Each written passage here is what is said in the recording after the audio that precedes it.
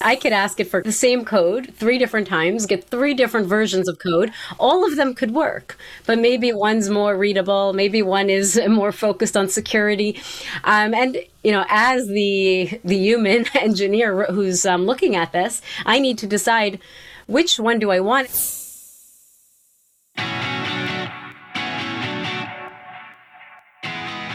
Hello, and welcome to the Crypto Brief, a podcast from the Fidelity Center for Applied Technology. Every week, we get together to discuss current events and trends in blockchain technology, tokenization, DeFi, NFTs, mining, and related aspects of the crypto ecosystem. I'm your co-host, Ryan Stubbe, Director of Bitcoin Mining, and I'm joined by Jason Ward, Head of the Blockchain Incubator, Parth Gargava, Product Architect within Fidelity Labs, and Jack Newreiter, Research Analyst with Fidelity Digital Assets. Before we begin, just a friendly reminder that this discussion is for educational purposes only and should not be viewed as investment advice or a recommendation for any security or asset. The views expressed are those of the co-hosts and not necessarily those of Fidelity Investments or its affiliates. As we all know, digital assets are speculative and highly volatile and are only for those investors with a high risk tolerance. So let's dive into what's been happening recently. Hey everyone, today we have a special guest joining us. So welcome Sarah. Sarah Hoffman is an AI and machine learning researcher in FCAT, and we have invited her to talk about AI and the intersection of AI and crypto. So we are incredibly excited about it. Thank you for having me here. So Jason and Ryan will miss this episode, but I'm just so thrilled about this episode because I have so much to ask. And so what we'll do is we'll cover some of the important stories from last week in the podcast. But before we do that, Sarah, do you mind giving us a quick introduction of yourself? Sure. So I've been in the AI field before people cared about AI. Goes back a very long time. I've been in this role at Fidelity for almost 5 years, where I look at future of AI and what's coming over the next few years. Before that, I was at a financial software company, and I was there for 11 years. I started as a natural language processing engineer, ended up managing projects and teams. Eventually, the last 5 years I was there, I was managing all the AI efforts in the company. And so I had to basically be in AI at a time where I had to prove its value, which is exciting that now we don't need to do that anymore. I think at this point, most people realize that there is value with AI. I feel like at this point, AI is kind of eating the world. So I think you're in the right place. And kudos to you for having that conviction a decade ago. So what we'll do now is we'll just cover the news from last week.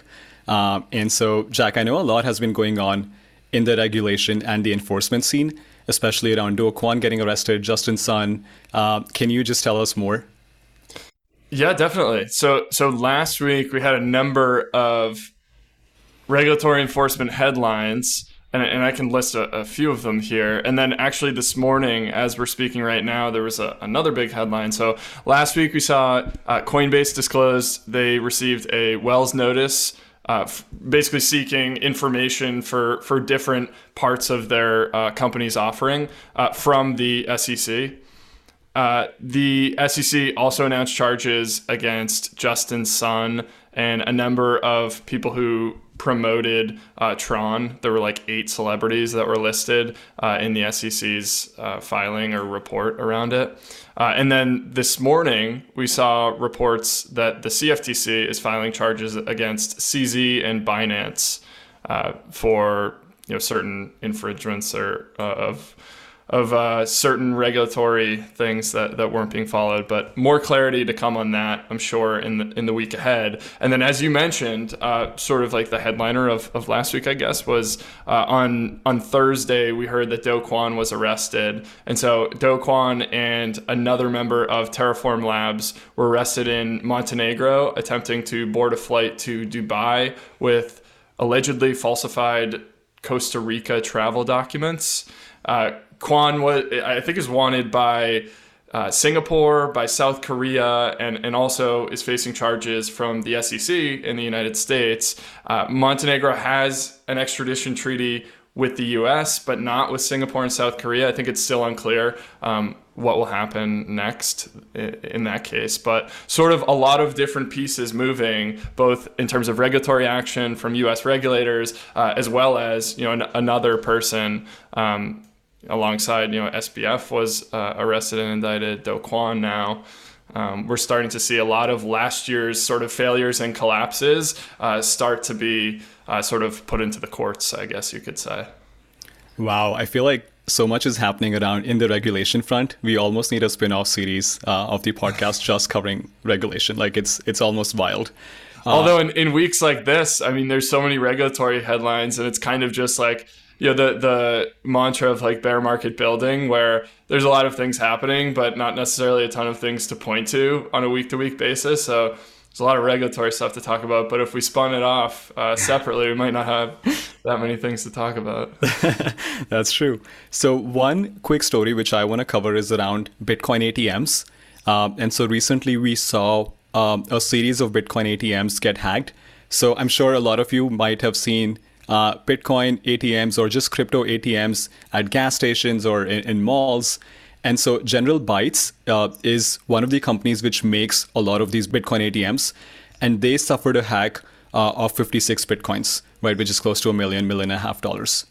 Now, the question is that it may seem small compared to most of the hacks in 2023 when you compare it to Euler Finance, or you think about the other hacks which have happened in the last 2 or 3 weeks.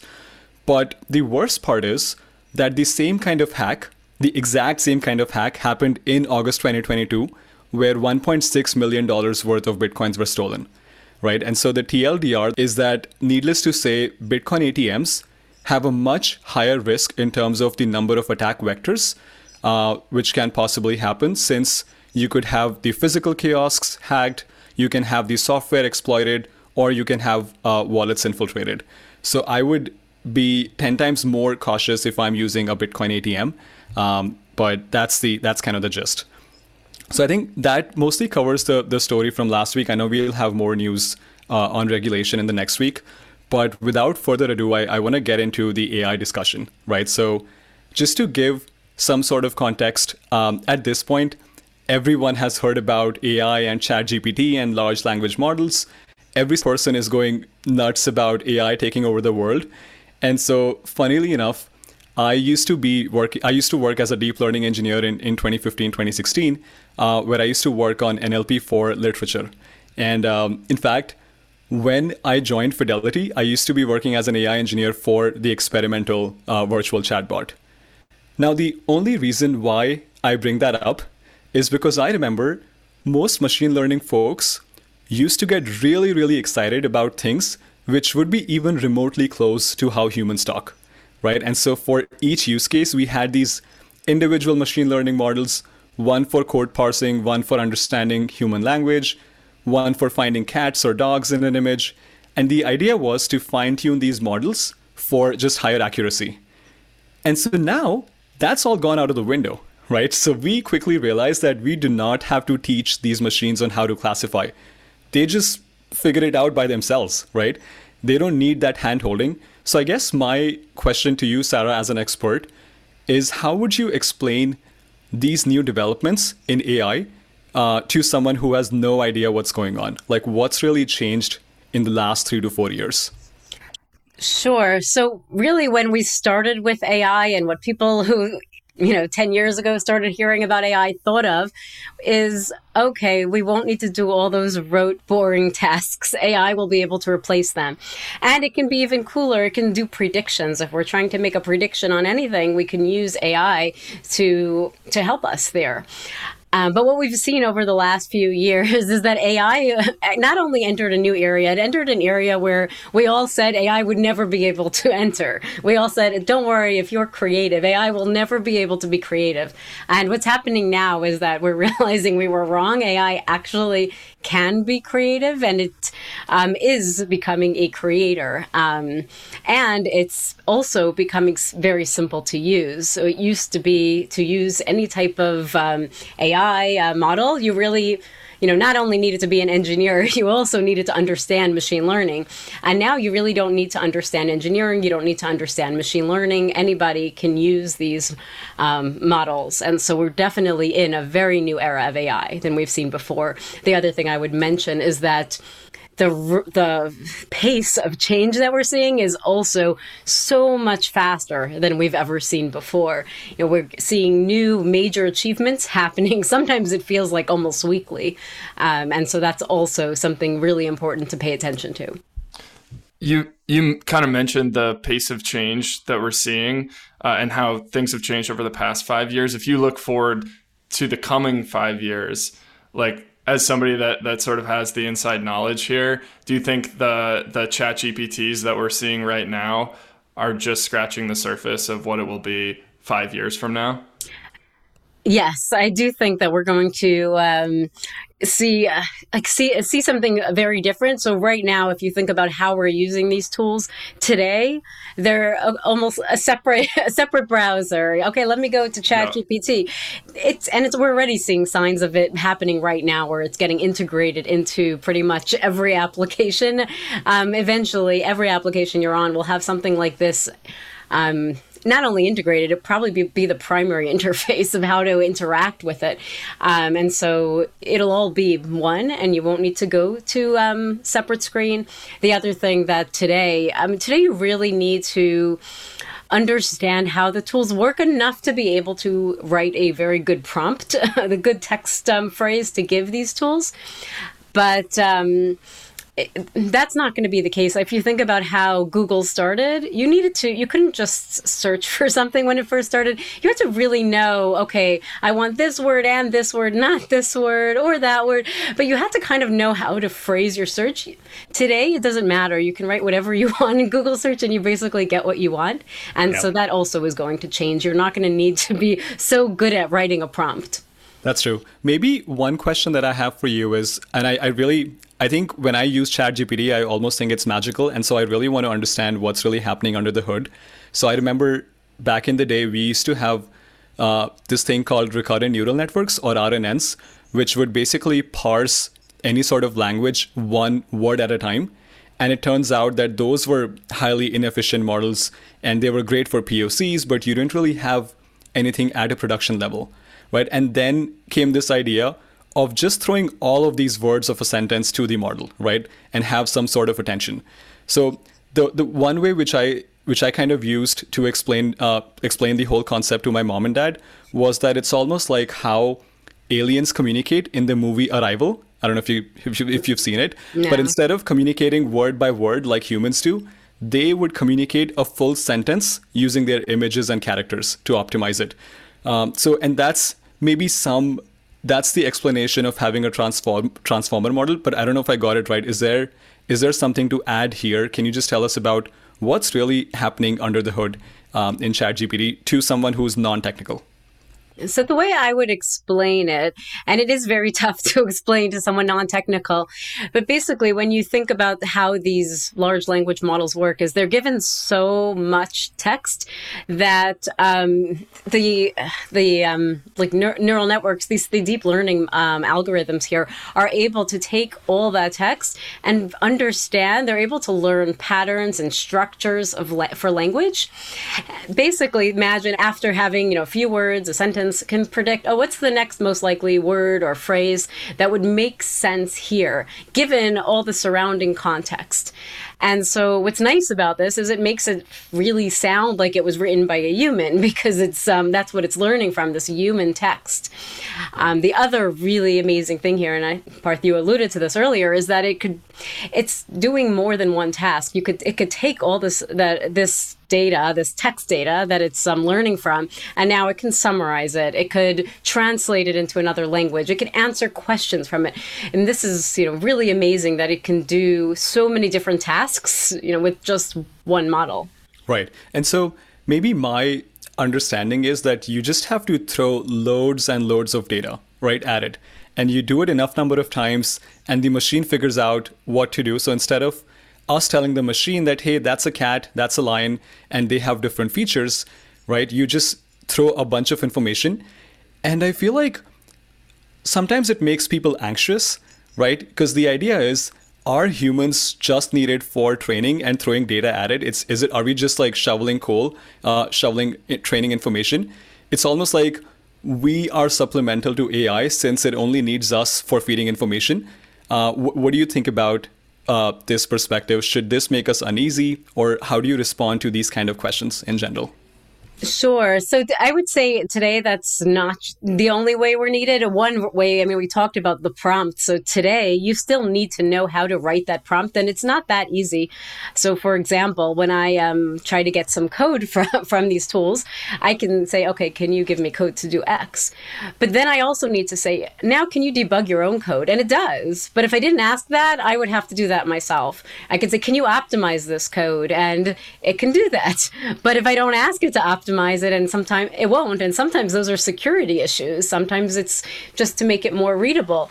And so eventually I do expect this would be built into the process, but it's not today. And it's not just coding. You really need to think about, you need to understand so much of what you're doing to get a good output today. So that's definitely something a human is necessary for.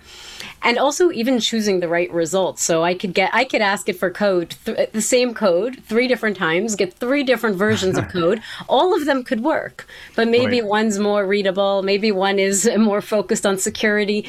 And as the human engineer who's looking at this, I need to decide, which one do I want? And it's not the same for every project. For some projects, one version of code might be better than another. And so there is human intelligence, like choosing the right AI output.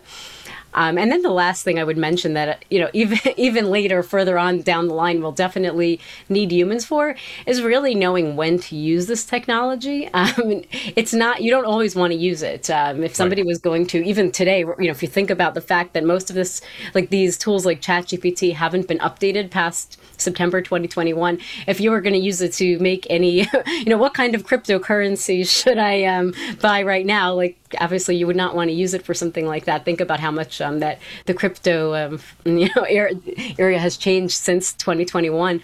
And even if it got updated more frequently, you still may not want to use it for that purpose. And that's also somewhere where I see humans being very necessary, is understanding when should I use it? How should I use it? How can I use it in combination of other tools to really get the best output? And that's not going away. Right. I feel like Jack and I sometimes think 1 month in crypto is almost like a year in the normal world. But I think one thing which I want to have a discussion on, and maybe I want to bring it home for the crypto audience here, since it's a crypto podcast. So you spoke about how ChatGPT or ChatGPT-like services can really augment coding services. And when you are writing smart contracts, the risk of writing wrong code is really high. So maybe if you think about 4 years ago, if someone said blockchain and AI in the same sentence, like that to me would be really cringy, right? Back then, because it would seem like they're putting all the buzzwords together. Use the word metaverse, and then you have the trifecta. So have AI, blockchain, put quantum mechanics, quantum computing too, and this used to happen a lot in the ICO season, right? Where you had startups doing blockchain and AI in the same product. And I never thought that there would be an intersection until now. So in the paper that you mentioned, you spoke about how smart contract auditing is one fantastic use case in crypto. Can you explain more? Yeah. So one of the things I tried when using this tool is I tried to take code, introduce bugs, also introduce some security vulnerabilities and see what would happen. And I did this within ChatGPT, and it was able to find every single issue that I added, and not only, find it, explain, change the code, explain why it's changing the code in each case, and give me back correct code. And so that made me think, this could be a really valuable tool for auditing code. If you could get a tool like this to say, hey, there's a security vulnerability here. But I do think this is in combination, again, of your question of, are humans still necessary? It's not going to necessarily find everything, especially if you have more vulnerabilities that have been introduced more recently. And so you do still want to turn to other methods for auditing. But in combination, I think this would definitely be a great tool to add. It's not going to hurt anyway, and it might find some issues that might be overlooked by a human auditor or another auditing tool. And so I do think that there's really power here in being able to, it learns from so much code. So just adding that type of tool here is very powerful.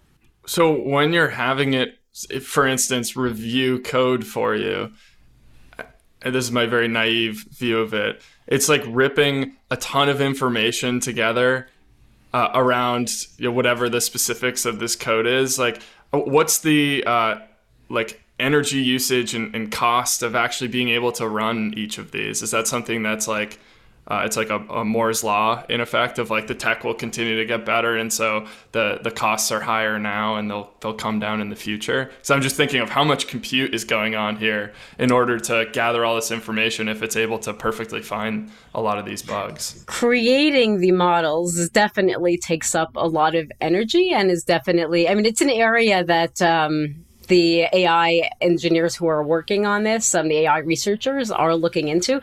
That definitely is energy intensive. Using the models once they've already been created is less of an issue. And so, I mean, the main issue now is that we do have a lot of different companies trying to create the same kind of models. That is a big energy issue. You mentioned something interesting there. Does that mean, like right now, everyone's talking about OpenAI and ChatGPT? Does this become commoditized to some degree? Or do you think it's like a barbell where there's, or a Pareto's principle of, 2 or 3 winners that own the vast majority of the market versus everybody just has freely open access to similar products? I don't think we're going to see tons, but we're already seeing, more than just OpenAI. OpenAI is the most famous because they released it to everybody, and it did seem to be the best as well. But really, there are many other, big tech companies, startups that are also creating their own large language model technology that's very, very similar. Some of them are trying to create it to work better in certain types of use cases. Some of them are doing the exact same thing and just making it very general. I don't think we're going to have, though, necessarily hundreds and thousands of companies, doing this, but we will definitely have more than one, more than a handful. Jack, maybe to answer your question from my perspective. So OpenAI was obviously founded in 2015, and their idea was that we'll build these models, or we'll build our technology in an open source way so that everyone can use it. And from there, they recently switched to, hey, there are some risks and we'll control it. Since we don't know how it can be used, do we really want to give access to this technology to every single person? And so OpenAI built ChatGPT, which had close to 175 billion parameters. And now we don't even know what GPT-4 has, because that's now closed source. Similarly, you had Facebook, which recently built out, I don't know if they got street cred for it, but they built out this model called Llama, which is significantly smaller. I think their smallest one is close to 7 billion parameters, right? So those are machine learning models which you can run on your phone or even your laptops. And so I think one question for you, Sarah, would be, where do you see the future of running these models? Would it be on the phone? Would I be able to get a really smart assistant in the near future where I can just have an assistant to delegate all my tasks or most of my tasks? And here's where I would say, yes, it'll be on your phone, but yes, it will be in other places too. It's really going to be, there probably will be, some phone version where you could say, okay, book me a flight, here's my criteria. But there will also be ways that it's just integrated. I'm middle of writing in Microsoft Word and it just finishes my sentences and, does things for me that I need and formats it well. I'm in PowerPoint and I get all the images I need created automatically on the fly. So it's going to be, yes, it will be a tool that you could use very generally on the phone and other locations as well, but it will also be within applications that we're using. Got it. So I do want to talk about some of these use cases which are specifically for crypto. So a lot of people are talking about how a lot of these ChatGPT models are essentially a black box. And they also talk about having this concept of decentralized training, right? So you run these machine learning models on the blockchain or do decentralized trainings on these smart contract platforms. And I know that it's incredibly hard to do, right? Because a lot of these companies have these supercomputers, NVIDIA A100s, which are far, far more powerful than an Ethereum or your favorite L1 can be.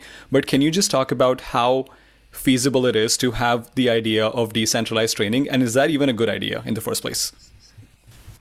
So what I would potentially like about the idea is right now, if you look at the some of the key sources that go into the training data for something like ChatGPT, it's a lot of one key source is Reddit, and if you look at who are the primary users of Reddit, it's really men between the ages of 18 and 29, and so one thing that I would potentially like about if there was more of a decentralized marketplace, could we somehow use that as a way to have training data that's more inclusive and brings in other people into the mix? Because one large area within a large issue within these tools is that there is bias. It's not giving you the opinion of everybody. It's giving you the opinions that it sees in its data, and the way it sounds. It's written from the way that it learns from its data.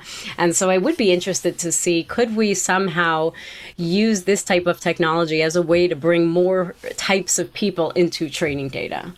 Yeah, I've almost always imagined this decentralized marketplace where I can opt in to provide my data for training of these machine learning models, right? So I can for some sort of reward. But I think that's a fantastic idea. I don't know if that's going to happen soon, but I do really think there's a lot of potential there. So one thing which I also want to talk about is just stable diffusion, is like generative art.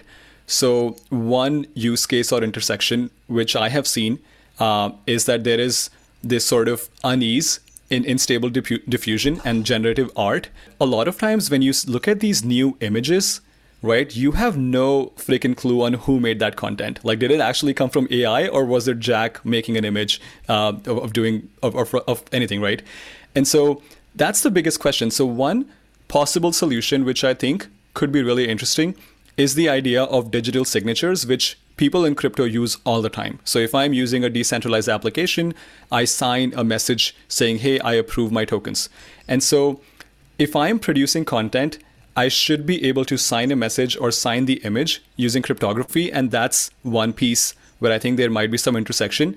What are your thoughts? Do you think is that something which could be helpful to establish provenance? And maybe Jack, feel free to chime in here. Parth, what do you mean when you say stable diffusion? Oh, so Sarah's going to be the best person to answer that.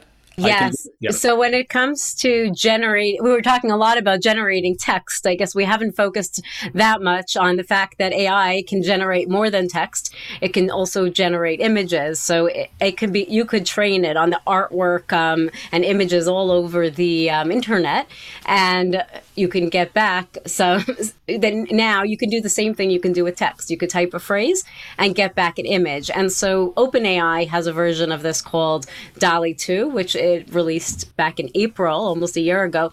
And it's very, very good at creating images. And Stable Diffusion is another company that also created something very, very similar. Midjourney is another company you'll hear mentioned frequently that also has the same type of tool. Basically, it's a way to just send a phrase, I want an image of a dog drinking coffee with a smile on his face, and you'll get that. It's able to create new art for you that doesn't exist based on all its training data. We did Santa Claus chewing bubble gum in front of the White House when we were in the office messing around with it. It's impressive. So going back to the question, Sarah, do you feel like, is there a need for establishing that kind of provenance? And do you feel something like digital signatures could help? Because I think I see a lot of these newer smartphones or even just cameras where once I export an image, it has a signature on what device this was taken on and the exact timestamp. But do you think that's something which is, are we getting anxious for no reason, or is that something which needs to be implemented just to see where the origin of that image is from? I think that's an interesting idea, because a big open problem today is that you really can't tell whether it's an image or text. It's really, really tough to tell, is this AI generated or not? And so I think I don't know how well that type of solution could work, but if it could, that would be great, because this is a problem that needs to be solved. It's a big open problem within this generative AI area today. Awesome. Yeah, some of the other AI products that I've seen within crypto, which I think are pretty interesting, they're not directly related to generative AI, but you see some of these questions around how you can have, so based on your transaction history or based on the NFTs that I've interacted with, I could use AI as a recommendation engine and see which NFTs I might like in the future, right? So for someone like me, I use NFTs which have some real utility, and they are mostly on the DeFi side. And so whenever a new drop comes out, or if there are other NFT collections, AI can sort of recommend like, hey, these are the NFTs you should check out. That to me is not directly related to generative AI, but I think it's a good intersection of AI and crypto. I don't know how you guys feel about it. Any thoughts? Yeah, recommendations has been an area we've been using for a long time now with the AI. I mean, we use it with movies and shopping and pretty much everything else. So, yeah, I don't see why not. It seems like a pretty good, easy use case, and it doesn't need the latest technologies to work. Yeah, the YouTube algorithm or Netflix, they're pretty accurate. You can get stuck on either of those platforms for quite a while based solely on the suggestions. If you like YouTube and Netflix, try TikTok based on recommendations. But on that note, I just want to quickly give a shout out again to Ermin Agdogan and Chris McGohan for publishing the report with you. So full disclosure, before coming into this podcast, I actually asked ChatGPT on what questions I should ask an AI researcher. And so a lot of these questions are from there. So I want maybe a shout out to them. I'll pretend my answers are from there too. Just kidding. But thank you so much for being on the podcast. We had a lot of fun. Thanks for having me here. This was great. All right. Bye, guys.